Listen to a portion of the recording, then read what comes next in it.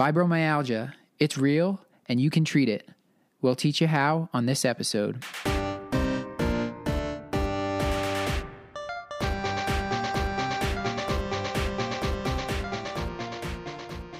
Welcome back to part 2 of our interview with Dr. Daniel Clauw, professor of medicine, psychiatry, and anesthesiology from the University of Michigan. Dr. Clauw is a researcher and clinician who specializes in chronic pain and fibromyalgia. Needless to say, he is an expert on all things chronic pain. On this part 2 of our chronic pain / fibromyalgia episode, Dr. Clauw and I will get deep into the drug and non-drug therapies that work for fibromyalgia and chronic pain. Dr. Clauw and I connected over Skype, and there was a little bit of audio technical difficulties, so I apologize for that, but I think the tape is totally passable. I think there's a lot of great information for our listeners here.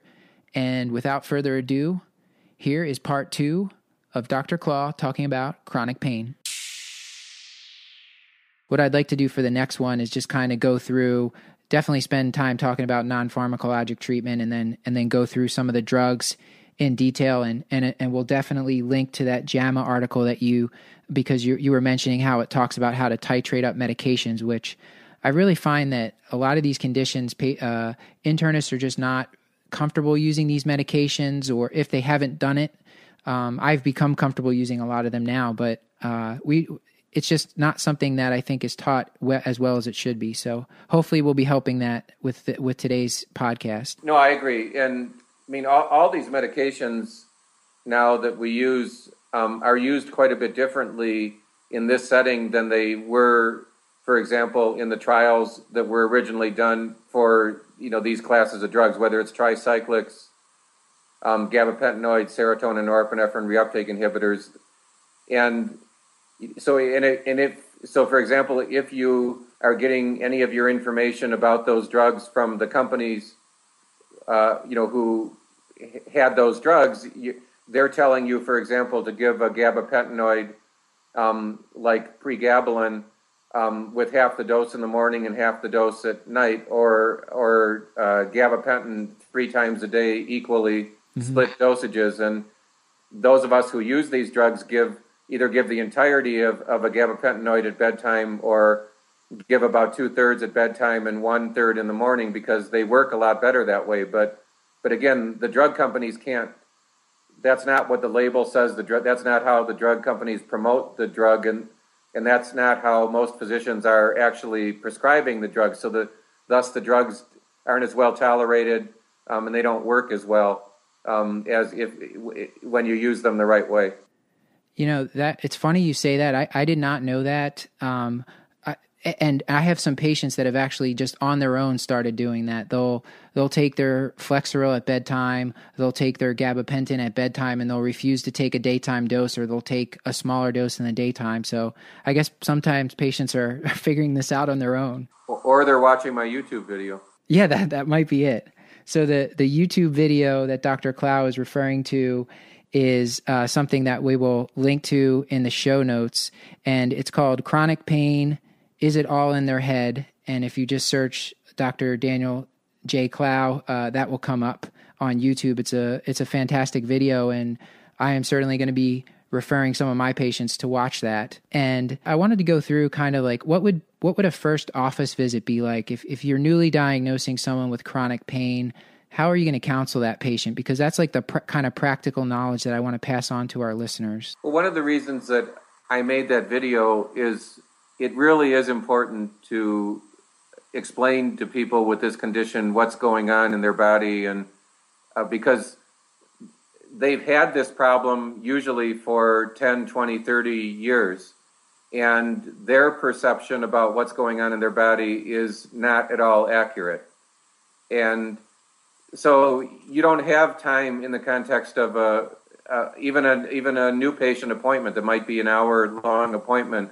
By the time you do the history and the physical and things like that, you might have 10, 15 minutes to talk to the patient at the end, and it would be far easier to send them to this YouTube video, which is an hour and 15 minutes, hour and 20 minutes, and let them get a a really good idea of what's going on. We also have a website for patients that teaches them self-management techniques called Fibro that you should link to as well. But what I generally recommend that physicians do is when they suspect that someone might have fibromyalgia after that first visit, send the person to look at the video, to look at the website, and then schedule a return visit, a lengthy return follow-up visit, where at that visit you really talk to the patient about what the treatment options are and focus on both the non-drug and the drug therapies that can be helpful in this spectrum of illness. That website was FibroGuide. Is it just fibroguide.com? Yeah, all one word, FIBROGUIDE.com. And that website, we actually did a randomized controlled trial of an earlier version of the website that's not nearly as nice as the current version. And that trial showed that the website alone was probably as effective as any of the drugs that are approved for fibromyalgia. And that's not because the drugs don't work. It's just that the effect size of the website and of these cognitive behavioral therapies is quite large if you can get people engaged and get people to really do these things. That's why it's really important for the physician on every visit to say, have you been going to the website? Have you been doing your self-management techniques? How are you doing with your exercise? The more the physician reinforces that the patient has to play an active role in their illness and is really tough with the patients if they don't start moving around and become more active, if they don't at least go to the website and try some of the techniques in the website. I certainly won't do this in the first or the second visit, but by the fourth or the fifth visit, if I have patients that still haven't gone to the website, still haven't tried to start an exercise program, I'm pretty tough with them. And I just say, that I'm not sure that you're really trying hard to get better, and I am not really willing to sit here and listen to you complain to me if you're not going to do anything that you need to do to get better. That's jarring for people, and that will usually have, that discussion will have one of two good outcomes. Either the person does go to the website or they stop coming to see you, but that's okay. I'm fine with sending a couple people away that have just gotten to the point that they're not willing to play an active role in their own illness, because I really think that, especially in people that have had this for 20 or 30 years, you have to aggressively use the non-drug therapies. The drugs alone will never reverse this after someone has had symptoms for 2-3 decades. I think that's great. It almost sounds like you're acting as a life coach for the patient. And I'm wondering if in the pain center that you run, do you guys have a multidisciplinary team of people that are augmenting the physician visits? We do, but the struggle with that is that those things aren't reimbursed. So we, in the Department of Anesthesiology, we have a great pain clinic, and because there are procedures done in the pain clinic that are remunerative, that we can afford to have other people in the pain clinic who, it costs more to have the psychologist there than they can generate in revenue.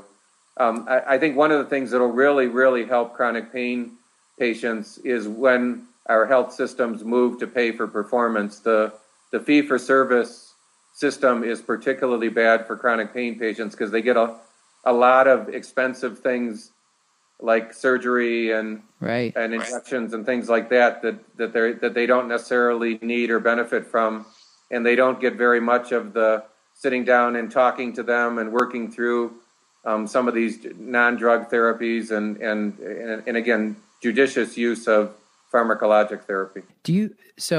I'm pretty into physician wellness, but also I try to kind of project some of that onto my patients.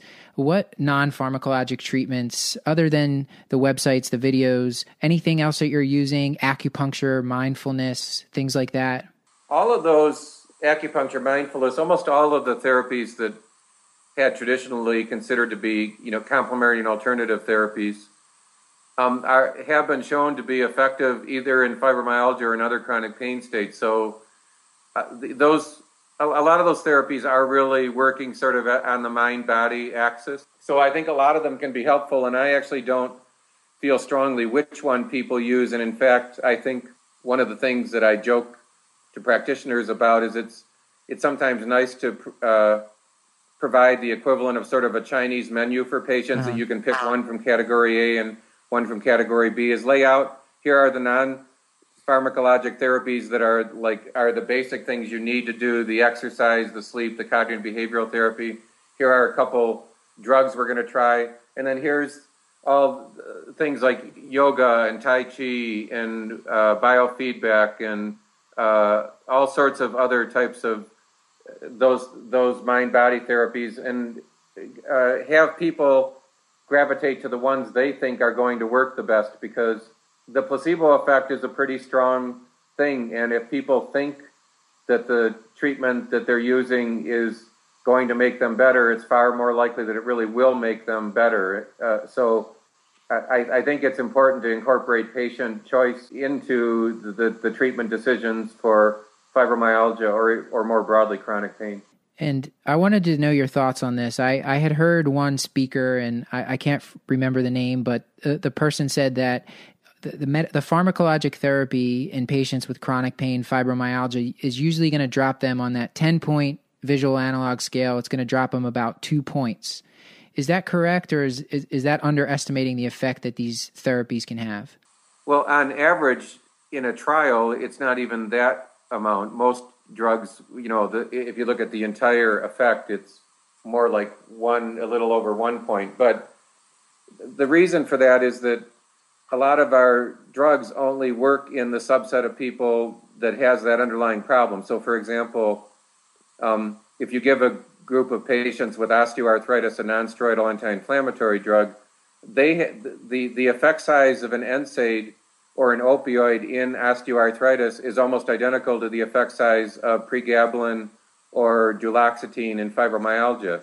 So none of the analgesics have high effect sizes in any chronic pain state, and that probably is because of what I talked about early, was that in each pain condition there's up to 3 underlying mechanisms: peripheral nociceptive pain, neuropathic pain, and centralized pain. And what we see in a lot of people is they have a combination of peripheral nociceptive pain and centralized pain. So the NSAID and the opioid might work well on the peripheral nociceptive component of the pain, although I have to say I'm one of the most anti-opioid people in the universe in general for chronic pain. But let's just say that opioids can be somewhat effective for nociceptive pain. But that same person, if they also have superimposed centralized pain, you might have to use a drug like duloxetine or pregabalin or gabapentin and or exercise or cognitive behavioral therapy to treat that component of their pain. So I think that one of the reasons we see these modest effect sizes in trials of all chronic pain states is that these are not homogeneous conditions, and that treatment that we're using is only working on one mechanism, and all of our diseases that cause chronic pain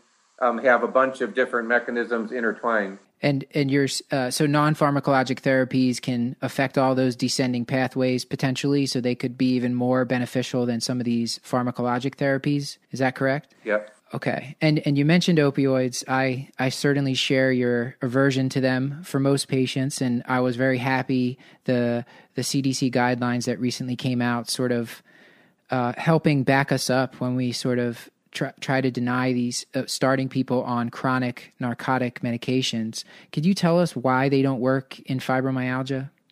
Well, our group has done several studies. One PET study using a mu opioid ligand, where we showed that fibromyalgia patients seem to be releasing a lot of their own endogenous opioids, endorphins and enkephalins. Those endogenous opioids then bind to their mu opioid receptors. That's what we showed on the PET study, is that in people with fibromyalgia that had never taken an exogenous opioid, a narcotic analgesic, that on PET imaging with a mu opioid ligand, that they didn't have nearly as many unoccupied mu opioid receptors as the controls. And what that would cause then is that would cause them to be less responsive to an opioid because there's less receptors for that opioid to bind to, less for it to work. So it really seems to be the case that in centralized pain, the endogenous opioid system is actually seemingly playing a role in centralized pain states. And the worst thing you want to do for someone with a condition like fibromyalgia is give them an opioid. It's not going to make them better, and it may make them worse. And this is a big problem right now. Probably a third of the people in the U.S. with fibromyalgia are on an opioid, and we need to get these people off opioids before we can actually even start treating their pain. Many of them have opioid-induced hyperalgesia, a well-known side effect of opioids. And what you find is that when you get them off the opioid, their fibromyalgia doesn't go away, but at least it gets to a much more manageable state where then, some of these drugs that we've been talking about in non-drug therapies can work. But if you try to use those drug and non-drug therapies when someone's on high-dose opioids, good luck. And one of the tough things about, especially if a patient's on high doses of narcotics, it's really hard to get them off of them. And I'm not credentialed to use Suboxone or some of these other partial agonists. Is there an easy way to do this for us? Or is there a way you recommend for primary care docs to attempt this? Well, first of all, what the data show is that if people taper their opioids by, say, 10% a week, it's highly, highly, highly unusual for their pain to worsen. And in fact, I give that lecture that there's the YouTube video of, I give every 2 weeks. And in that lecture, there's about 50 chronic pain patients that attend every 2 weeks. And every time I give the lecture, I ask people that are in the room, I ask of the people that are attending, how many of you used to be on higher doses of opioids and either you tapered on your own or your physician asked you to taper off or to a lower dose of opioid. And out of 50 people, 6 or 8 people will raise their hand every week. And I go through and ask them one by one, what happened when you tapered the opioid? Did your pain stay the same? Did it get worse? Did it get better? And I would say over the course of probably now asking 300-400 people that question in the context of these lectures, only about 5 or 10% of people said their pain got worse when they tapered the opioid. It's about 50-50 that the pain doesn't change or that the pain actually gets better as they taper their opioids. But what is powerful about doing that in the group setting is if I tell the people in that lecture to taper their opioids, they're not nearly as likely to do it as when I use this group cognitive behavioral therapy. They don't know that they're getting group CBT. Mm-hmm. But I literally am using those other 6 or 8 people in the room that might be sitting next to them the whole time, and that they know I didn't plant these people in the room. And when they hear these testimonials, it's like, wow, I never would have imagined that I could lower the dose of my opioid and I wouldn't get any worse, or I might even get better. So that's really important to reinforce to patients. There's actually data too. I'm talking about anecdotes, but there's data showing that slow taper without using Suboxone, without using anything, it is very rarely associated with worsening of pain, and it's certainly never associated with any kind of withdrawal symptom. What about tramadol? Is that okay to use in these patients? It's okay. It's probably, tramadol is probably more so a weak serotonin norepinephrine reuptake inhibitor than it is it's a very weak opioid. It wasn't even scheduled by the DEA for the first 10 years it was available. That's how little opioid activity it has. It has just enough opioid activity that if people want to abuse an opioid, they can take it. Or if they have a problem with addiction, they can get addicted to it. But it's likely that when it does work, it's working as, again, probably a weak duloxetine or milnacipran. Okay. Do you think naltrexone is going to become a more widespread therapy in the future for chronic pain? I mean, I think it helps some people, and I think it reinforces the fact that in some of these individuals, there might be excess of endogenous opioid activity. The people that were originally at Stanford, now Jared Younger's at UAB, that did the naltrexone studies, think that naltrexone is working as a glial cell inhibitor, but our group thinks it's actually working as an opioid antagonist. And we don't know who's right, and it doesn't matter. At some level, there's a lot of evidence that that for many individuals with these centralized pain states, that you actually want to block the endogenous opioid system. You certainly don't want to give them a opioid analgesic, which would be akin to throwing kerosene on a fire. So I think we've dispelled the myth that opioids will work for fibromyalgia or these chronic centralized pain conditions. What drugs do you actually like to use, and what drugs should primary care physicians become familiar with for these conditions? The mainstays are really tricyclics, serotonin norepinephrine reuptake inhibitors, and gabapentinoids, and you can use all three together, but obviously if you can get away with just one or two of those classes of drugs, that's better. But there are some recent studies that suggest that, for example, using duloxetine and pregabalin together had much better overall efficacy and actually less side effects when you put the two together than either the drugs had separately. It's almost like the side effect profile cancel each other out. So it's not uncommon to have people on a low dose of a tricyclic at bedtime. My favorite tricyclic drug is cyclobenzaprine. Most people don't think of it as a tricyclic, but it's almost chemically identical to amitriptyline. That is news to me.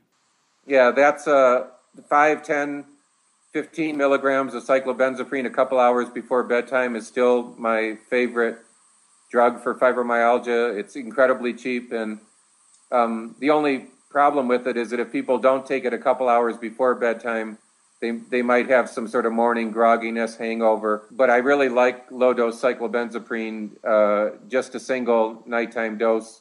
You can use a classic tricyclic like amitriptyline or nortriptyline, but I just find that cyclobenzaprine just has a little bit more efficacy and a little bit less AEs or toxicity than either amitriptyline or nortriptyline in my hands. That's a great point, because you would have said if we had done this talk a week earlier, I would have helped.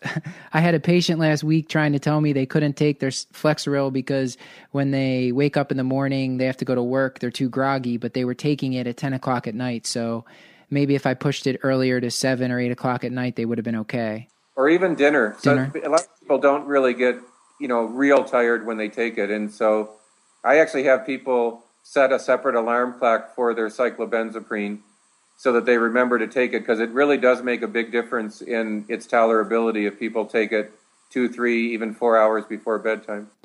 Okay, and I want you to comment on the dosing of gabapentin, because I see this underdosed a lot. So most of us in the pain field think that the typical total dose of gabapentin that you need to treat pain is between 1,800 and 2,400 milligrams. But just as with pregabalin, where the total dose might be 300 to 450 milligrams, all of us really use a disproportionate amount of the dose at bedtime. So with pregabalin, I'll usually give 2/3 at bedtime and 1/3 in the morning. With gabapentin, I may give it twice a day, I may give it 3 times a day, but still I'm giving about 2/3 of the dose at bedtime. It's pretty clear that the gabapentinoids are working in part by improving sleep and improving the depth of sleep. And so that's why giving a higher nighttime dose doesn't just seem to be effective, it really is more effective and better tolerated. And when do you give the duloxetine? Usually in the morning. So usually people will be on if they are on all three medications, they'll be on duloxetine or milnacipran in the morning, the cyclobenzaprine, a low dose at bedtime, and then the gabapentinoid, either pregabalin or gabapentin, either a single nighttime dose or a little bit in the morning and the rest at bedtime. We've recently, at Cashlack, gotten duloxetine as a generic. Is milnacipran still expensive? I really haven't seen that one around much. I've seen specialists using it, but is it still expensive? Yeah, milnacipran and pregabalin are still brand name, so they're more expensive than duloxetine or gabapentin would be. And the same would be true as cyclobenzaprine is generic as well. Any other agents that we should be familiar with as primary care docs and general internists? I would just say I'm not necessarily advocating. I give a lot of talks on cannabinoids, but don't be dismissive of, if you're in a medical marijuana state, don't be dismissive of cannabinoids.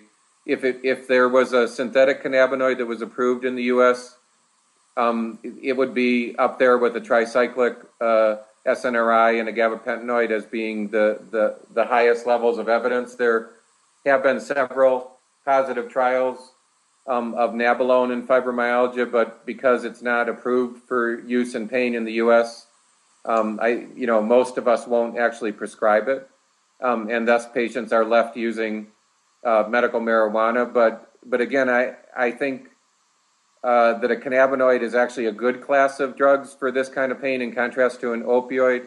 And if it were not for the fact that people had to get it from a weed that I don't know the strength or the strain or the ratio of THC to CBD, if it were a more controlled way of getting a stable dose of it, then I would be advocating even more strongly for a cannabinoid. But certainly don't thumb up your nose at a cannabinoid for this spectrum of illness. For all of these conditions like irritable bowel and interstitial cystitis and headache and things where opioids really for a long time have been, we strongly recommended against use. There's a lot of increased use of cannabinoids and cannabis, and we've just published a study in Ann Arbor that a lot of people, that we do have a medical marijuana law, a lot of people are using it as an opioid-sparing drug. In the study we did, people on average, they reduced their opioid dose by 2/3 when they started using medical marijuana. Wow. Now, I've seen some people are using Marinol for multiple sclerosis related, I think, neuropathic pain. Is that a different mechanism? I'm ignorant on this. No, actually the two types of pain that cannabinoids are best established for are neuropathic pain and centralized pain, i.e. fibromyalgia. So Marinol would be an example of a synthetic cannabinoid. I believe it's extract.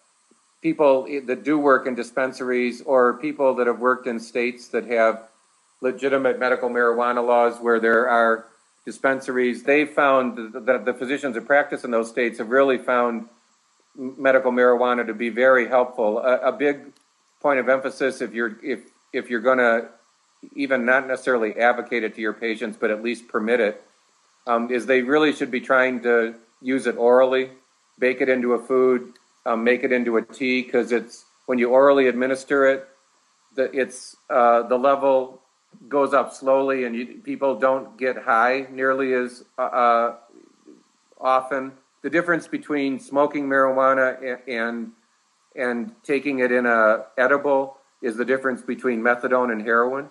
Is that when you inject or smoke or snort a drug, the drug level goes up very rapidly in your CNS, and that makes it more likable. That makes it more, gives you more euphoria. But when we're trying to use marijuana medicinally, we don't want people to get the euphoria, and so any kind of oral formulation is the preferred way to use it for chronic pain. This has been so great. The last two more things I want to ask. First, I want to just ask you for some take-home points for the listeners, just to help us kind of wrap up here. Well, so one take-home point would be, learn to recognize this symptom pattern: multifocal pain with fatigue, memory problems, sleep disturbances. Once you see that, once you get used to recognizing that symptom pattern, you'll start seeing it in subthreshold presentations, and you'll really start to see where these are individuals that if you treat them as you would someone with fibromyalgia, you'll find that they respond seemingly a lot better because they don't have as many of the behavioral and psychological comorbidities yet. So get better at identifying that. Understand that this can be present in addition to a ongoing nociceptive pain condition like rheumatoid arthritis or osteoarthritis or lupus or sickle cell disease. So don't just think that fibromyalgia can be present in isolation. And then I guess finally, understand that there's a lot of things that work for fibromyalgia. That JAMA article has probably 20, 25 different drug or non-drug therapies that are evidence-based. I think a lot of people just sort of throw up their hands in frustration and say, there's nothing I can do for these individuals. But you just have to sort of very slowly chip away at, try different classes of drugs, be really aggressive about using the non-drug therapies, make the patient play an active role in their illness. And we talk about managing other conditions and managing illnesses. I really think that chronic pain is something we have to manage more so than almost any other illness, because if you don't manage these patients, they'll manage you. Sir, this has been great. I can't thank you enough. I learned a lot during the interview, and I'm really excited to get this out there to people. Good. Well, I'm glad you're doing it. All right, sir. Well, I will be in touch, and you have a good evening. Thank you so much for your time. All right. Take care. Bye. Bye-bye.